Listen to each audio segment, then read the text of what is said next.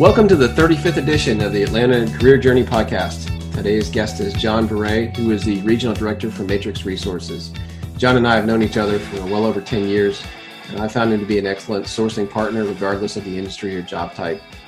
We've collaborated on a lot over the years while he's been at Matrix, but he's also been a great partner, friend, and genuine human being. We've shared parenting stories over the years since we have kids about the same age, and I'm just happy to have him on the podcast. So welcome, John.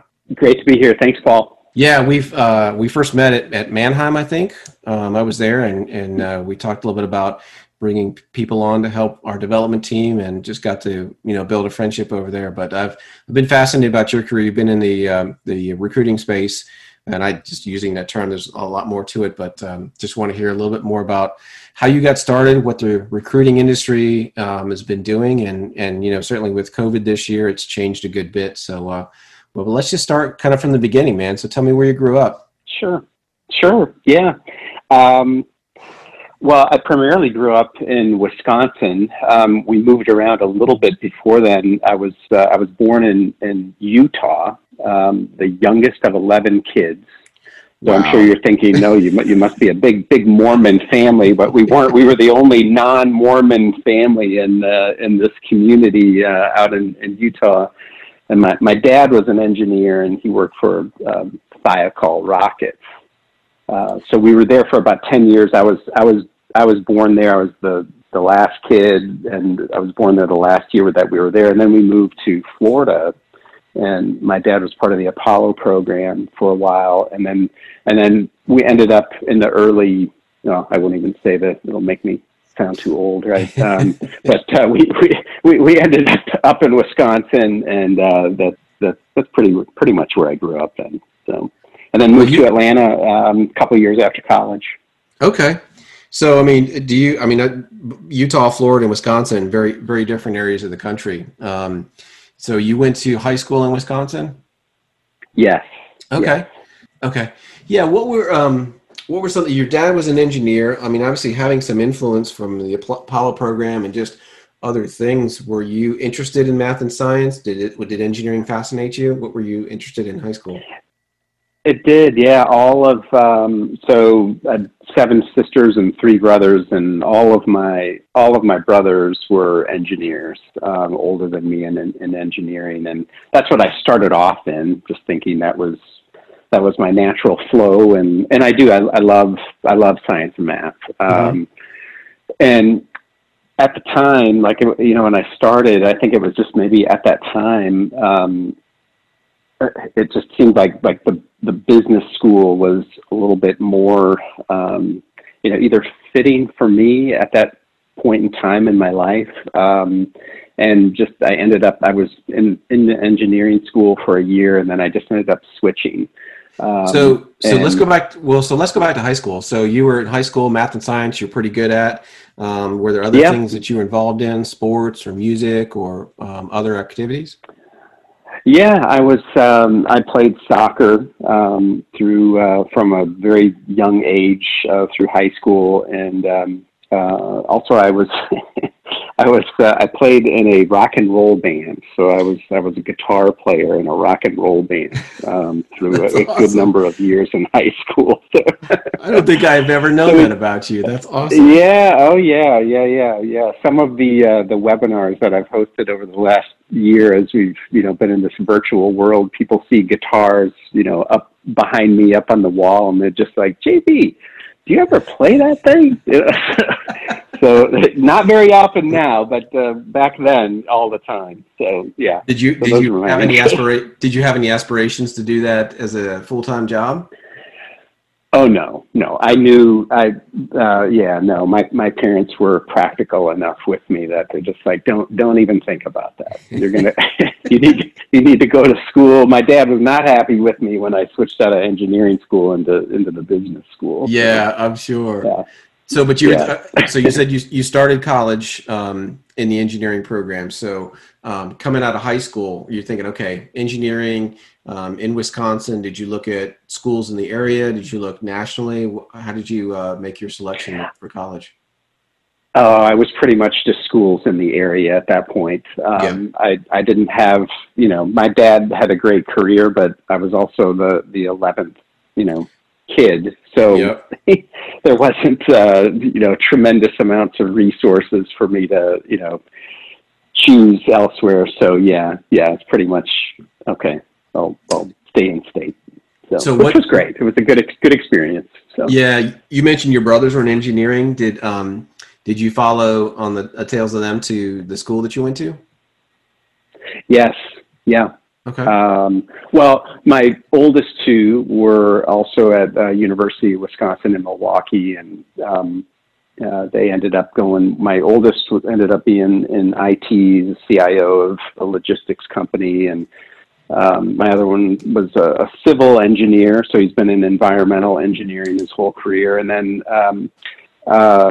my brother that I'm closest with, he lives here in the Atlanta area. He ended up finishing school at Southern Poly here in Atlanta. So he's worked for Cisco and Nortel as an optical networking engineer type of guy. So yeah. So what? A lot to engineering. Yeah, for sure. Well, you had a lot of exposure to it. Was there a certain field of engineering that you started with? I started with chem, but just after 1 year, you're not going to get too deep. Right, it's all the same. So, yeah. So at what point did you start thinking that maybe engineering was not in your future?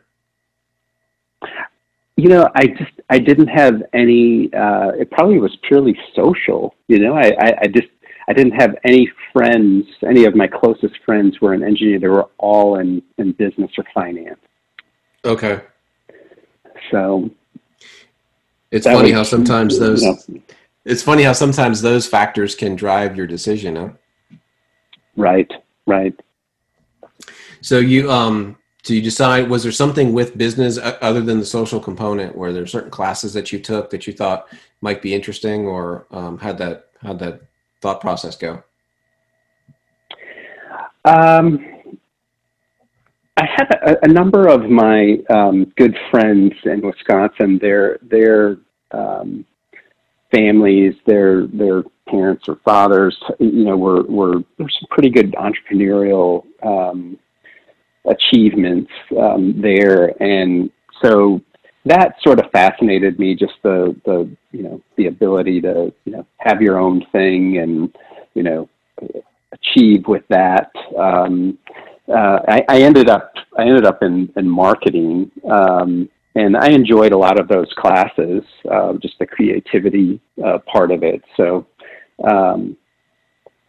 that part was probably most enjoyable to me, I would say. Gotcha. Did you do any internships while you were in college, or did you have a full-time job or some other exposure to the business world before you graduated?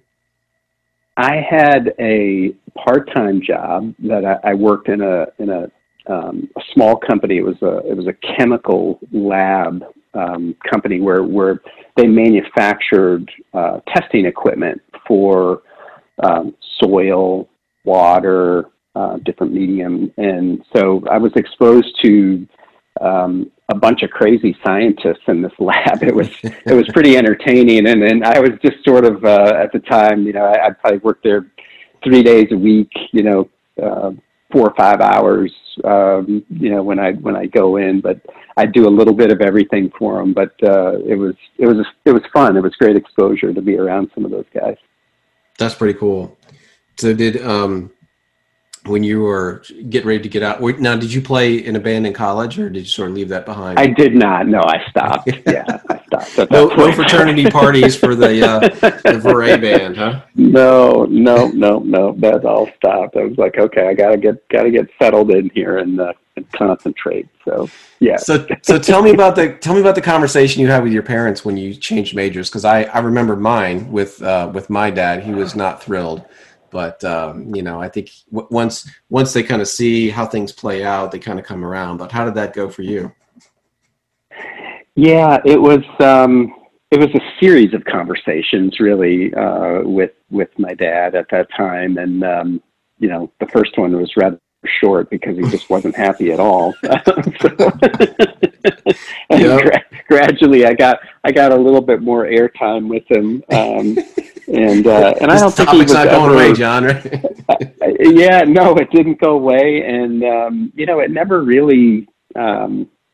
At the time, I mean, it's maybe just a generational thing. I mean, I don't think he ever really, accepted it.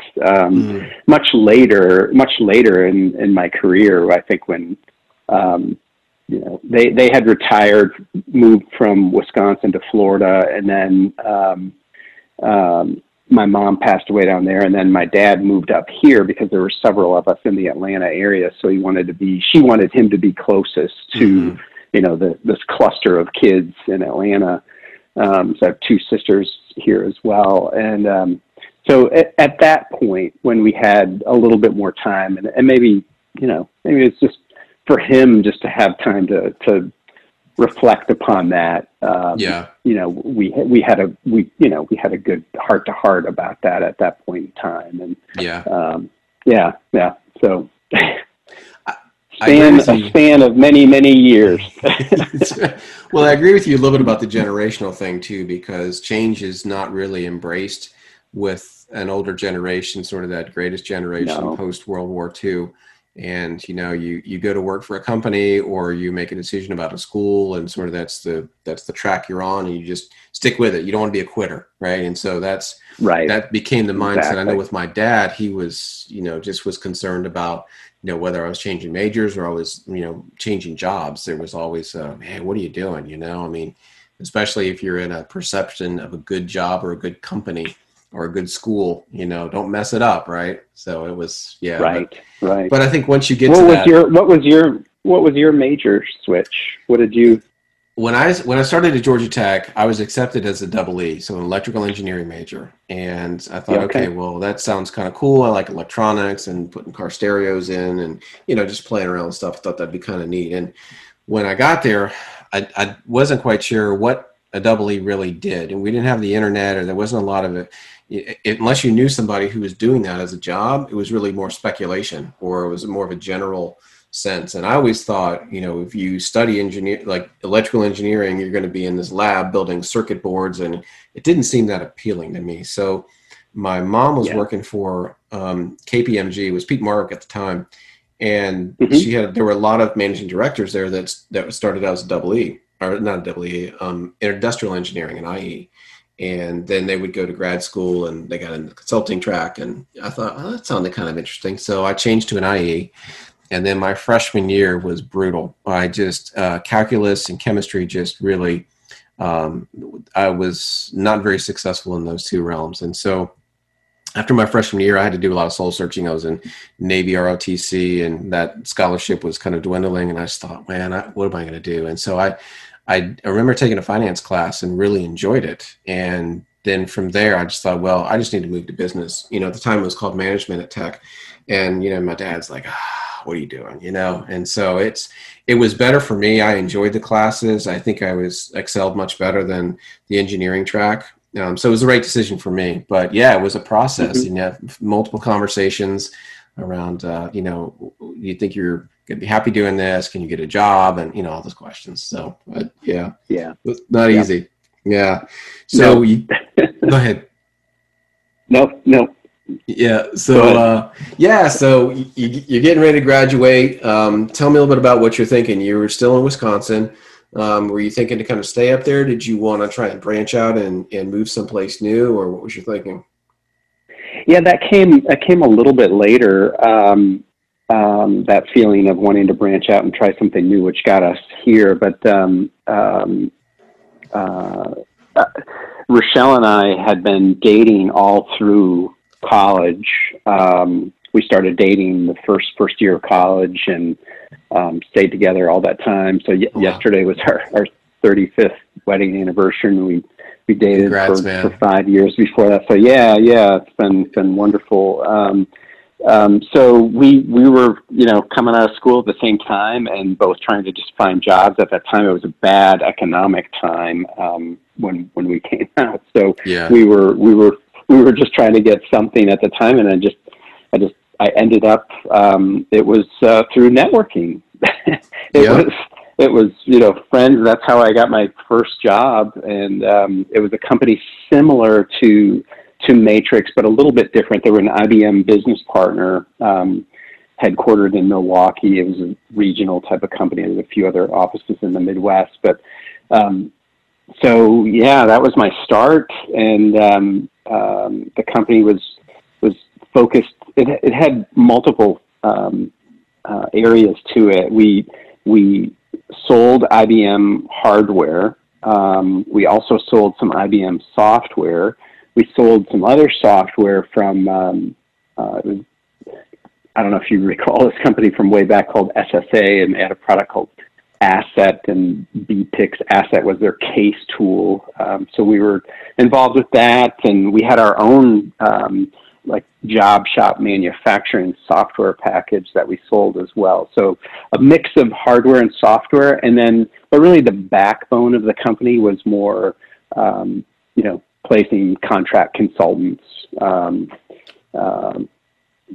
so that was, those were my beginnings. So I spent a lot of my first year right out of college at IBM, and at the time what it was called the Guided Learning Center. So it was great. I mean, the company invested a lot in me. I was kind of like an experiment for them.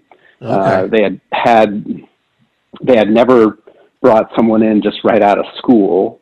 All of the account executives had been, very, very senior level people, and they're like, well, let's see if we can do this. So I was the guinea pig. What a great experience, though. Yeah. It was. I learned a lot. At that time in your life, I mean, you're a sponge, right? I mean, you can take in a lot. So that was great for me. Learned a lot, and I had a great first boss. I mean, he was, and that would be, it's so hard to tell. How are you going to know if you're going to have a great first boss? But the importance of that throughout your whole life. Like I a few months ago, I reached out to him on LinkedIn. So I hadn't talked to him in a while. So we left Wisconsin about maybe 4.5 years after the beginning. And I had recently just reached out to him, and I just said, I've been meaning to for such a long time, just say how thankful I am that you were my first boss, and just the things that you instilled in me and that you helped me with, and how to shaped me in business and dealing with customers, and being authentic. And so it was a good again, over a long period of time, like coming back to the beginning, and just centered around relationships. So that's great. I'm sure it was great for him to hear that, because it sounds like he invested in you and probably some of the other folks in your group. And you're right. It is, a boss can make all the difference in the world. They can inspire you and really want you, make you want to work harder and to do great things, or they can have you, leave a company that otherwise you would probably love. It's amazing the influence that they have on that. So that's awesome. Definitely. Did coming out of school, like this was an experimental role, or did it sort of evolve once you got in there and started doing some things? Oh, I knew right from the get-go, because they were transparent with me. Before transparent was a buzzword, a word that everybody used. Yeah. So, I mean, they said right off the bat, we've never done this before, so you're going to be, I don't even think they called it an experiment. That's just me, like, making it sound better. I think they called me a guinea pig. So it was your version of the Apollo program, right? So your dad would probably appreciate that. Yeah. Nice. So they put me, the first, span of time, it was really a lot of investment in training for me, in technology and in sales through, the IBM sales methodology at that time, customer-oriented selling. And so that was like, 6-9 months of time. And then from there, they put me into a territory where, That's where I got my nickname JV, because one of the owners, his name was John. So day one, I'm there, and someone says, "Hey, John," and we both turn. They're like, "Oh, yeah, we got to call you something else or whatever." So I lost my name day one of my first job. So that I'm like, oh, I don't know if this is a good beginning or not. Yeah. But then they put me in a territory that, like, okay, we're putting you in this territory knowing that if you mess something up, it's really not going to matter that much. Mm-hmm. So we expect you to make some mistakes. It's sort of a, don't worry, just, cut your teeth, work hard, try to make something happen. We're not really expecting you to do too much, but we expect something, but it's more of a learning experience. So, I mean, they were really gracious with this whole program of, compared to today, mm-hmm. in today's world, I mean, it's, hey, you better, if you're not producing within 3 months, there's a problem. And it's probably most companies aren't going to stick with something that long right now. Right. Mm-hmm. So those were my beginnings, and, it was funny. I mean, luckily I had some success. I ended up, and you can get this product at Trader Joe's. Have you ever had Kringle? Yes. You know what that is? Yeah. Yeah. So it's this company, I'm up in Milwaukee, and my little territory that they gave me was actually a huge geographic territory, but it was all these small companies and little manufacturing companies. And one bakery, this bakery called O&H Danish Bakery in Racine, Wisconsin. So I ended up, this is back, they were a mail order catalog business where now you go, on the internet and order. But at the time, mm-hmm. it was a catalog business.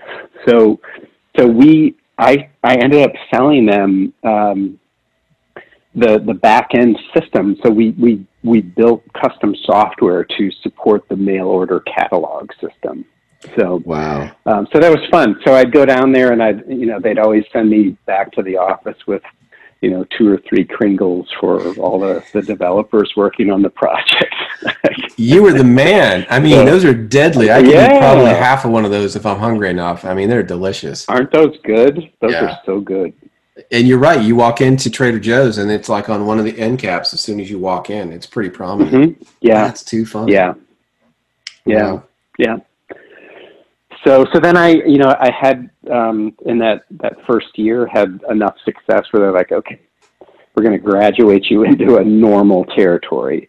So then I started working with, larger companies like SC Johnson and Son and Johnson Wax, the Kohler Company, were some of my major clients up in Wisconsin before I moved to Atlanta. So that's great. What were the kind of the primary differences you noticed between this, hey, smaller group, didn't expect a whole lot, to moving to larger enterprises and more visibility? Were there aspects of the job that were different? How was that transition for you? It was actually easier because there was, what we did and what we wanted was actually available and, prominent with these customers, where, the smaller ones we were digging and they just didn't have, the IT budget that, the larger enterprise customers had. So, so it actually I found it to be easier. Interesting. Yeah, but I guess that makes sense, right? You've got a larger budget to work with, more resources available, probably higher prioritization. Certainly the teams were a little more aligned for that. So all you had to do is just get them moving in the same direction, and you could do some great things with it. So how did you, what was the shift going from Wisconsin then to Atlanta? There was a spring. I guess this would have been like 1993. So right at the same time when, wasn't there like a blizzard here in March of 1993 that I've heard so much about? So probably right about that same time, I'm up in Wisconsin, and for, this sounds like biblical, but for really like, it was 40 plus days. We never saw the sun. I mean, it just was horrible. Just this gray, you know, the spring is just a rough time up in the upper Midwest. I mean, you just don't have great weather. So it was a number of things. I mean, the weather, I say that and lead with that. You know, we really felt that way. We're just like, God, I'm just so tired of this kind of weather. You get used to the winter. Like you when it's cold out, you do things, you know, like I grew up playing a little bit of hockey. I would ski, I would downhill ski, I would cross country ski. And you just kind of get used to that. You don't mind it so much. But when it's nasty, cold, gray, you know, that gets tough. Like I need some sunshine. And my wife was the same way. She's like, I'm just tired of this weather. So our branch out plan was, let's go someplace with a nicer climate. And so we targeted 3 cities at the time, all cities where we had some family. You know, I've got 10 siblings, so that's pretty easy to find other places, right? So we at the time we targeted Phoenix, Tampa, and Atlanta. So again, this is when you were looking for a job, you would fan through the Sunday newspaper. So we subscribed. This is going to, like, you know, kids that are going to listen to this are like, wow, how old is this guy? So this is like you would get so we subscribed to, you know, those newspapers from those cities and had them delivered to our home in Wisconsin. So started doing that for a little while, and I quickly got a sense of like, okay, in Atlanta, there were far more jobs being advertised than in Tampa and in Phoenix. So we ended up, and the Olympics had been announced that they were going to be in Atlanta in '96. We'd get there a couple of years before that. That was exciting, you know, big boom going on. You were a part of that. That had to be super cool for you. But you hit the nail on the head, because even though you were in Wisconsin, there was a tremendous amount of activity here in the years leading up to the games. My wife was on the Delta Olympic marketing team, and so they were working on their sponsorship. But I mean, there was, you know, you'd mentioned about the economy was kind of tough, but I mean, in the early '90s, things started to pick up. You know, there was some new technology, things. The internet was just starting to kind of, you know, find its way. And in Atlanta, there was a lot of telecommunications growth. They were building new stadiums here, and the trickle down was around like the hospitality. So there were hotels, and the roads were being rebuilt. There was just a lot of infrastructure improvements here, which then drove new growth and new opportunities. So yeah, you definitely saw that even in another city, but here it was pretty amazing. Yeah. So it was fun to come here. I mean, I came here. My brother was here, so I started pursuing companies here. Took a week of vacation, came down, had 6-7 interviews lined up, and I ended up with a couple of offers, and I ended up selecting Matrix, and enjoyed. I never thought I would be at a company for 27 years. It sounds very much like my dad. That he was at a company in Wisconsin for like 23 years, and I thought, wow, my goodness, Dad, that's a long time to stay there. Here I am. Yeah. So, but it's interesting. Like I think I'd have to count how many different jobs I've had within the company, and how much in technology. I mean, that's what's so interesting about technology and the space that we're in. I mean, it's just forever changing, and now the rate of change is just faster than ever. So it's, people ask me like, why would you stay that long? I mean, and it's, there's a lot of great people where I am. So that's number one reason. And then it fits me well, technology and people in technology. So, I mean, I love the math and the science part of it. That was my dad, and my mom was like a very social, very gregarious everybody loved her type of person. Mm-hmm. And, so I kind of have like this hybrid bit of that in me. So what I do is probably a good fit for me for actually who I am. So what was your first job that Matrix hired you for? I was an account executive when I came down. So I came down and just started in a territory, and they gave me, a handful of accounts to start working on, and just, started chipping away at it. So for those listeners that aren't quite familiar with Matrix or even the recruiting industry or sourcing company, so if you're an account executive, you work with companies that are looking to either expand their staff or they don't have the right folks internally to be able to put a team together for a project. And so they come to companies like Matrix, and the account person would be there to help support or help deliver that successfully, right? That's right. So like when you and I worked together, you were at Mannheim, now Cox Auto, and Mm-hmm. you were building up that team, and you had resource needs, and I was the interface that I would work with you, understand what you wanted in these resources, and then I would come back and then work with our recruiting team, who would constantly be interfacing and networking with professionals in the marketplace, and work with them to then find the right people for you. I think the first person I ever played, I think you were looking for maybe a business analyst actually Mm-hmm. at the time. Yeah. That's what I helped you with first. But yes, so that was kind of a delineation that we had. We still have now. So. Yeah. So it's, and I mean, you think about the technology changes you mentioned in 27 years, the market certainly changed a lot too. I mean, what were some of the kind of the biggest impacts to your job that you've had to either, adjust to? I mean, obviously COVID is a big deal, right? And you start going backwards, and there's been, ups and downs in the economy. But are there certain things that stand out in your mind in terms of, oh, this is a new way of doing business? Was it the internet was starting to really get bigger? LinkedIn is probably a big deal, right? So what are some of the things that you've seen over the years that's been the most impactful? Yeah, you mentioned several of them right there. I would say, just economic fluctuation causes a lot of change. So, in the,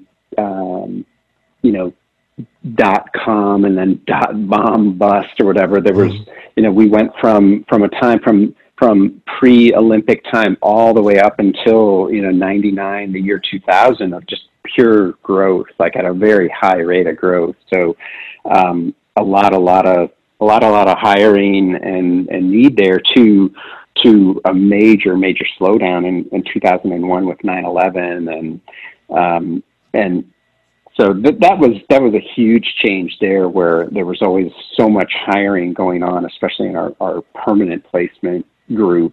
Our contracting services for temporary consulting projects, that maintained fairly well during that time, but the perm demand, certainly plummeted. They both went down, but perm more than contract at that time. So you would see, so even when things started to come back up, what the changes that naturally evolved then were there was more of a buildup of companies building up their own recruiting organizations, so talent acquisition groups, what they're called now. Then they were just called the recruiting group. But so that's been kind of a shift where there's much more structure, especially in the enterprise companies with larger groups to support that. So really, when we're brought in, I mean, it's oftentimes to just fill positions that are their companies are truly struggling to fill. So things that are a needle in the haystack, maybe. So hybrid type roles. But LinkedIn has changed a lot. Job boards way back when changed the playing field a bit as well. And I just think over the course of time, always just technology. I mean, just from on-prem to cloud, what you're involved with so much now. I mean, all of those technologies, it's much, much more complicated now than it was, way back. So, Yeah. Are there certain technologies that you're seeing today that companies are struggling to place or to have the right candidates? Absolutely. It's there's a fair amount of demand for Java developers still. There has been for a long time, but there's just a shortage. So that's been a constant. I think anything cloud centric, AWS architects, as you know, I mean, there's a great demand for that, and there's not enough of those people. So simple economics, just the supply and demand of things. So Java, .NET developers, some of the front end frameworks, React and Angular and so forth. I mean, those are, at times when you'd have the imbalance with supply and demand, very difficult. And those would be when we get called in on. So, are you seeing expanding interest in some of the artificial intelligence and machine learning and data analytics? Absolutely, yeah.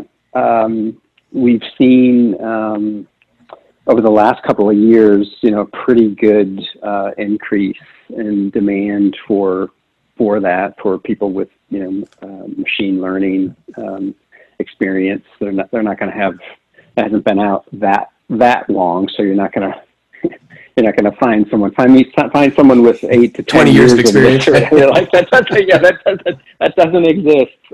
Right. But yeah, in analytics, data analytics, absolutely. So large portion of our requisitions that are coming in are in that area. Yeah.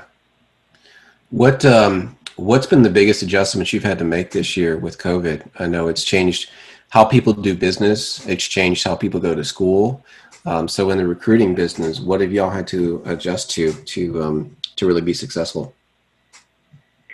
I mean, the use of video has just been something that it was, you better stop the bus, open the door, and find a seat and get comfortable with it in a hurry. Otherwise, you're going to be hurting. So fortunately, we had, before all this started in March, we had a couple of clients where we were starting to do a little bit more with Zoom interviews, and so that was huge for us. The use of video, just recording even little snippets to leave for people, versus just, no one really answers their phone anymore, right? I mean, so many of our customers, they don't even have desk phones anymore. It's just all either, they have email, Skype, something, and their mobile phone. So there's fewer, there's not so much on the sales front. There's not as much success that happened, with smiling and dialing, if you will. So, we've had to make those adjustments of, less phone work, especially for business development, and much more, creative video, and people's attention span is so short. I mean, it has to be like, if we're going to make a video to introduce ourselves or something to convey a message about something or a person or a candidate or a proposal, I mean, you have to get it across. I mean, it's got to be 45 seconds or less. Otherwise, people just start to tune out. Yeah. Yeah, it sometimes can be information overload too. Have you, I've noticed this, we've got, you mentioned earlier, kids about the same age, and I've noticed that just with my kids, they're all under 25. They are, the selfie generation, and they've got no problem with, taking photos or videos of themselves. And I would expect they're more comfortable in this new video world than say our generation or even some of the ones in between. You know, I know when I first started using video, I was just not used to seeing myself on a camera or, oh, I can't believe my voice is like that or whatever. And my kids were just like, yeah, I've got, 3,500 videos of me over the last 10 years just doing crazy stuff. And so this is just another aspect of it, right? Do you see that in some of the candidates or some of the things that you see? Definitely. Yeah. Very much of a real reluctance for people that are, have more experience and, huge acceptance from less experienced candidates and people just like, hey, yeah, this is my norm. So. Yeah, I think like you said, you get comfortable with that because that's going to be the standard. And I think coming out of this is going to be a different world. Still going to be there. Yeah, absolutely. Yeah. It's still going to be there. I mean, this is, we won't go back to how it was before. There's no way. I mean, we'll come back.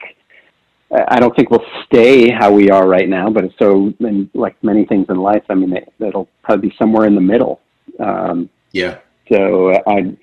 that's what I'm hearing from a lot of our customers as well, that some are saying we'll never go back to the office.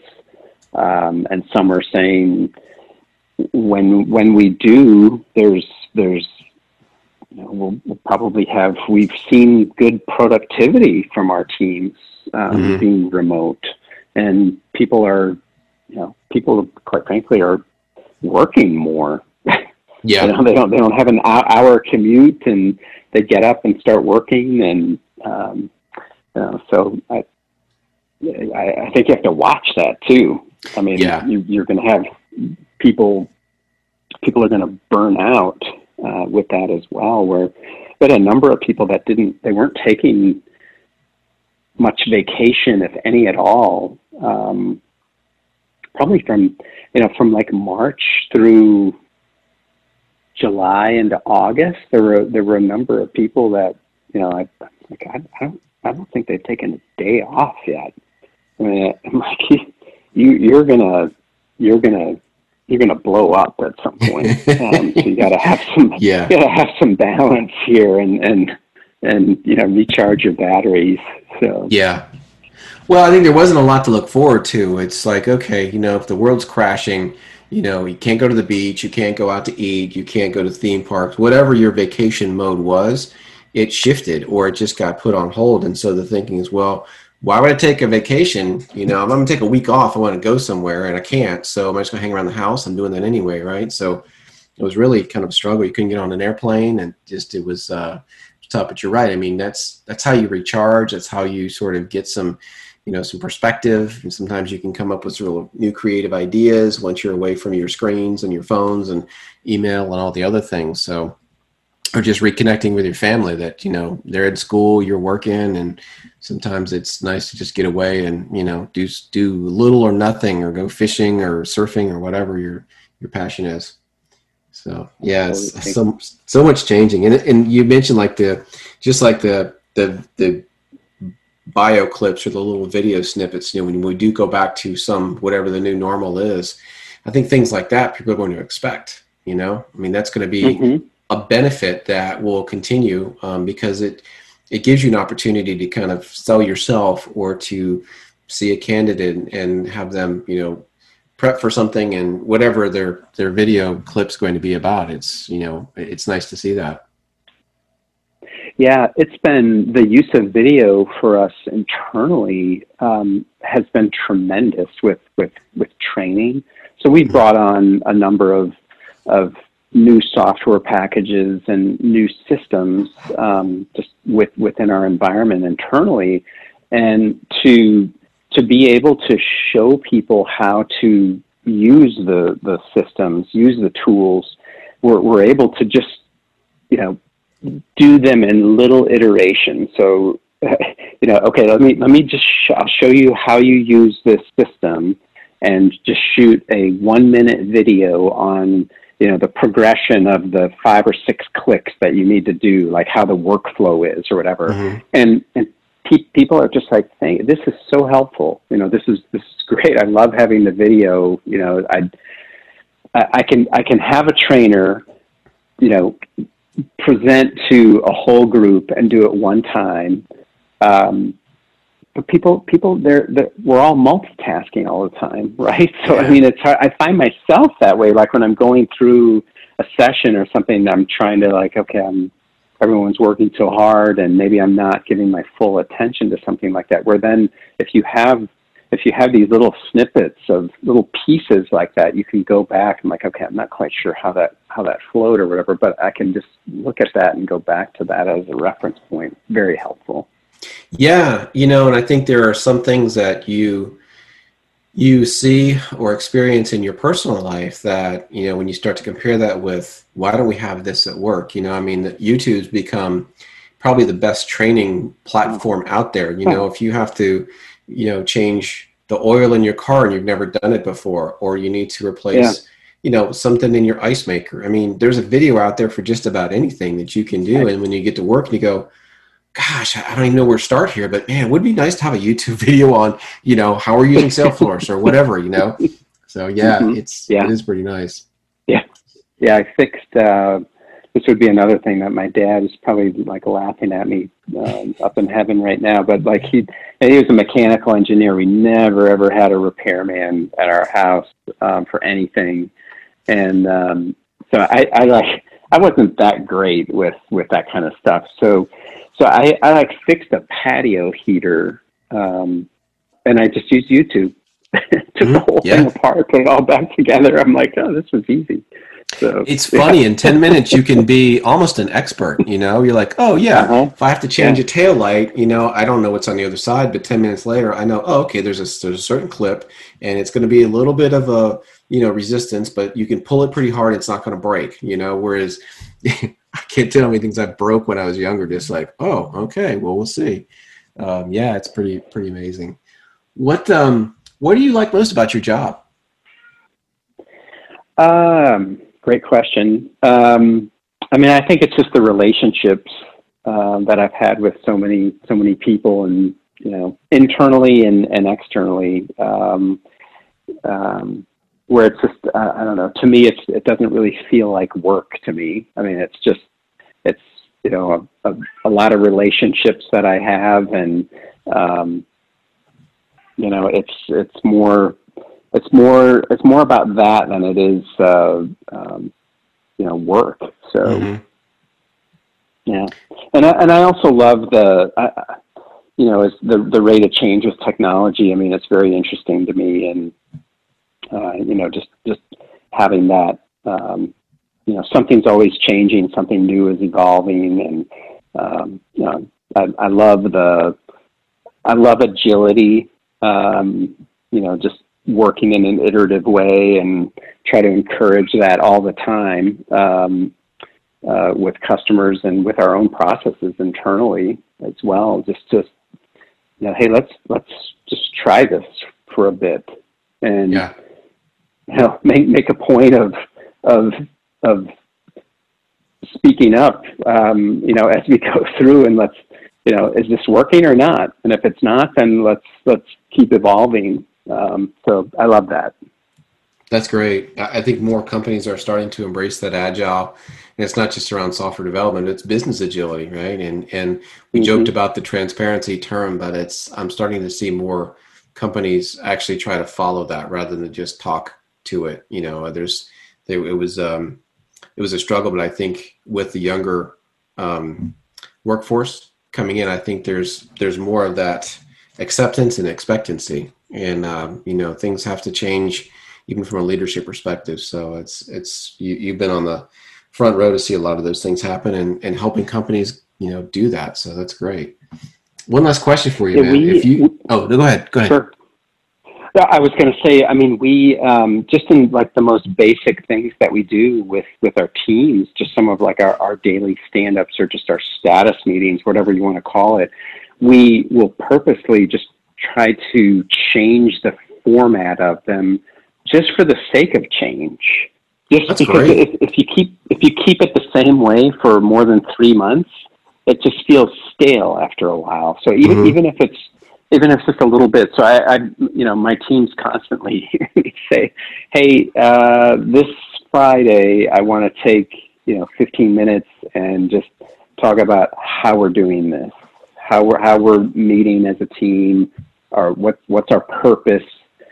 Are you getting what you need to get from it, and ideas, or the classic, stoplight, traffic light, what's going well, what's not going well, and right. What can we work on, or new ideas. So just things like that, and that keeps the energy up and keeps it fresh. That's a really good idea. I think that there's that phrase, get comfortable being uncomfortable. And I think having to adjust to some of the change, even in something that is, somewhat, routine, changing that up a little bit, then it becomes more of a practiced opportunity to, figure out how to evaluate, is this working better? Are we getting, new results out of it? I think, in any exercise program, you can get stuck in a rut and you're not going to make the kind of gains unless you shake things up. And it's no different in the corporate world too. Mm-hmm. Yep. It's great, man. So I was going to say the last question I was going to ask you was, if you could go back in time, what advice would you give yourself? It's funny you asked that question, because we were my wife and I we were driving up to North Georgia yesterday. I took a day of vacation for our anniversary, and we went hiking. So we had about a little over an hour drive, and we asked each other that just over our marriage. Wow. A long time. And what advice would you give yourself? And we both responded to it, and it was there were multiple things, and I think all of them would be applicable to your career as well. And one was I wish I could have communicated better when I was younger, like earlier in our marriage or earlier in business, like to communicate more openly and deal with things right away, and not let things fester. But nothing good comes from that. So I would say, again, kind of classic agility, like let's fail early, expose it, get it out in the open, shine a big light on it, and let's deal with it. So that would be one thing. And then I also think like keeping, the other big overarching thing was balance. So keeping a perspective of purpose and balance, and why are we getting upset about some of these small little things? And it could relate to the fact that if you're not communicating often enough and well enough, there's like a breaking point when you're shocked when someone gets upset about something so little, but it's a breaking point situation. It's not that, it's the 97th time something has happened or whatever, and they lose it then. Mm-hmm. So I, those would be, probably be what I would tell myself, to like always, go back, like have balance, seek to like investigate that within yourself too. Like am I balanced? Am I working too much? I mean, we've all had that where it's so easy to get out of balance. You can just fall into like, oh, I'm working way too much, and should I, it affects other parts of your life then. So either your marriage or your relationship with your kids, just having good awareness of that. So what advice would you give yourself, Paul? See, you're always really good at turning things around. This is why you're successful at what you do, John. I think I've asked that question to all of my guests, and there's some good themes that come through here, and yours are spot on. I think that when you're younger, you're trying to prove yourself, either to yourself or to others, and so you tend to maybe work more. Plus you have less things to give up or trade off. You may not be married. I know you met your wife pretty young, but a lot of folks coming out of college they're not married, they don't have kids, and so there's less of that to give up, or there's not as much to go home to, or you're on the road, you're traveling, and it kind of becomes your life. And I know for me, my first job out of school, I met a lot of folks that were my age as well, and that became my social group in addition to my work group. So they all kind of blended together, and you didn't really notice that you really weren't that balanced.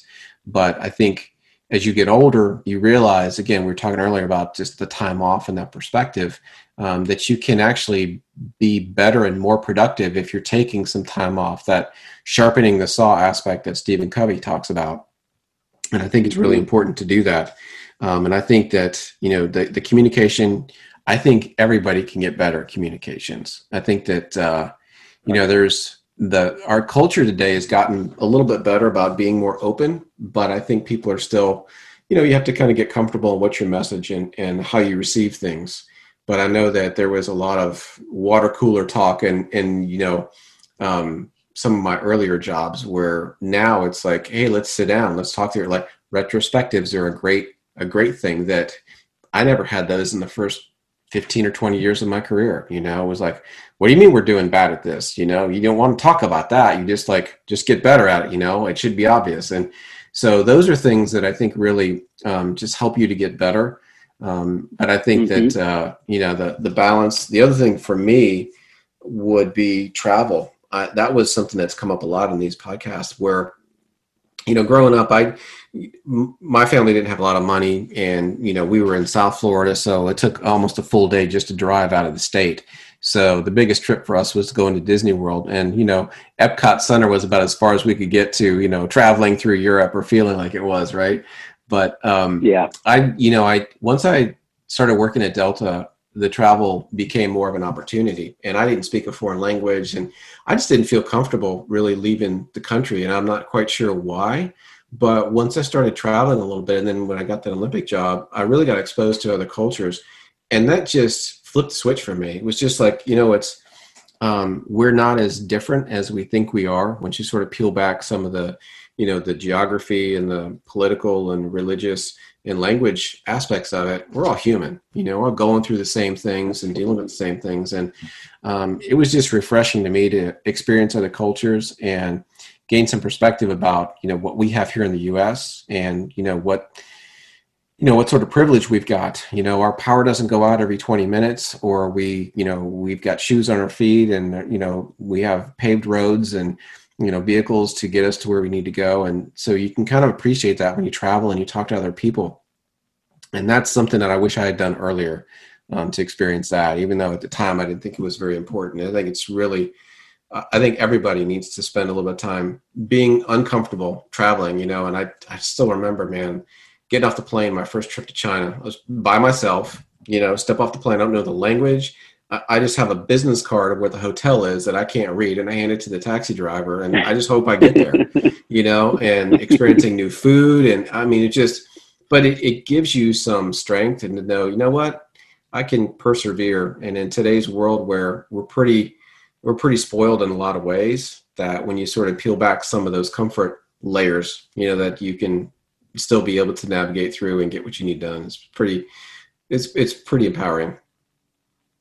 Yeah. I've recently had a lot of those conversations just with everything that we're going through with the social injustice and, putting, it's been a great thing just to have the focus on more diversity and inclusion and just openness, and just that conversation that you said. I mean, we're so much more alike than we are different, whether it's, religious, race, whatever it is. I mean, you're spot on with that. It's just, I hope we continue to make strides. I mean, I'm encouraged. We have, I'm part of a group, like probably every other company out there right now. They're trying to put focus on that, and I'm part of that team going through that right now. And it's been put a lot of training and videos and education and guest speakers in and initiatives that we're trying, and it's excellent. It's totally the right thing to do, and it's a very, very positive feeling to see some strides in that direction. So hopefully it continues.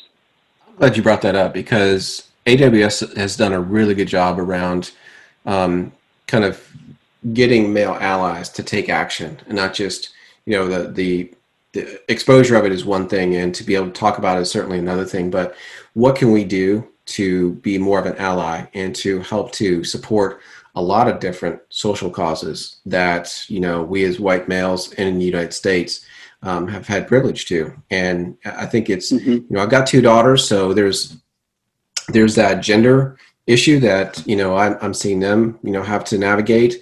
I've got a gay son, so I'm seeing some of the issues he's had to navigate. And so all of those things really have opened my eyes up to, that the world is much bigger than just me, and my perception of reality is not the way everything is.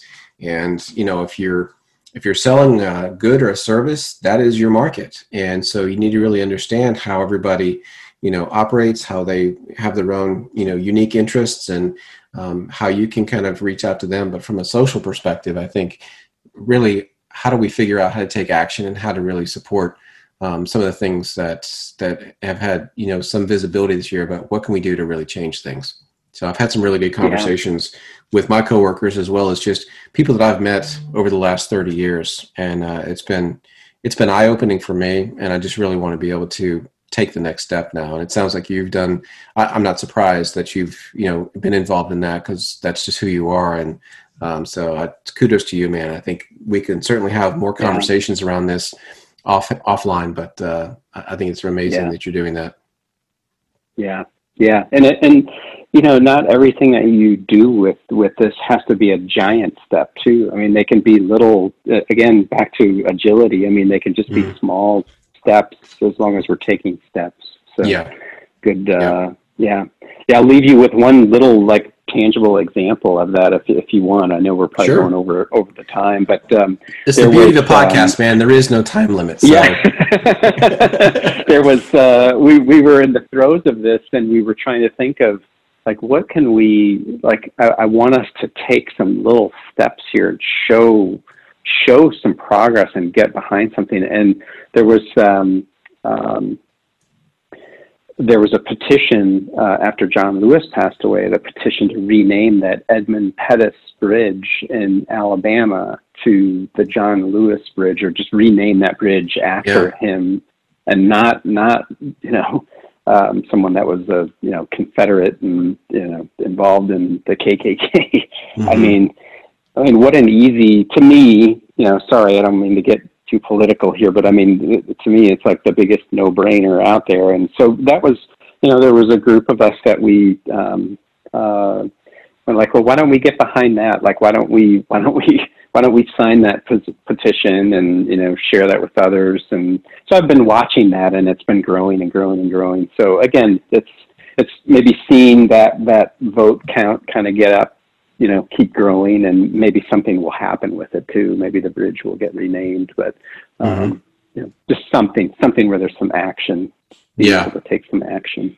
So No, that's great. It's a great example. I mean, you're right. Big steps or small steps, as long as you're taking something, it's it's kind of like there was, this analogy about when's the best time to plant a tree. And it's 20 years ago, but what's the next best time to plant a tree? And it's today. So, don't wait and don't lament that, well, I can't do anything now. I mean, there's always things that can be done with any sort of, injustice that's being done. And so I think we all just need to kind of think about, how do we make this world a better place? Kind of that scout motto, leave the campsite better than when you found it. And, I think of, there's a lot that we can be doing. So you and I will definitely talk about this offline. So that sounds great. Love to. Cool. All right, John. Thanks for having me. Yeah, thanks so much for your time. This is really good to kind of learn more about you and the recruiting business. And 11 siblings, man. That's unbelievable. Yeah, that's great, man. Have a good evening, and we will be talking soon. Okay. Thanks, Paul. All right. Thanks, John.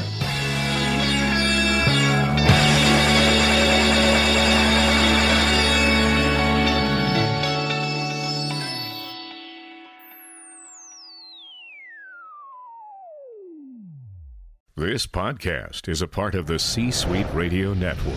For more top business podcasts, visit c-suiteradio.com.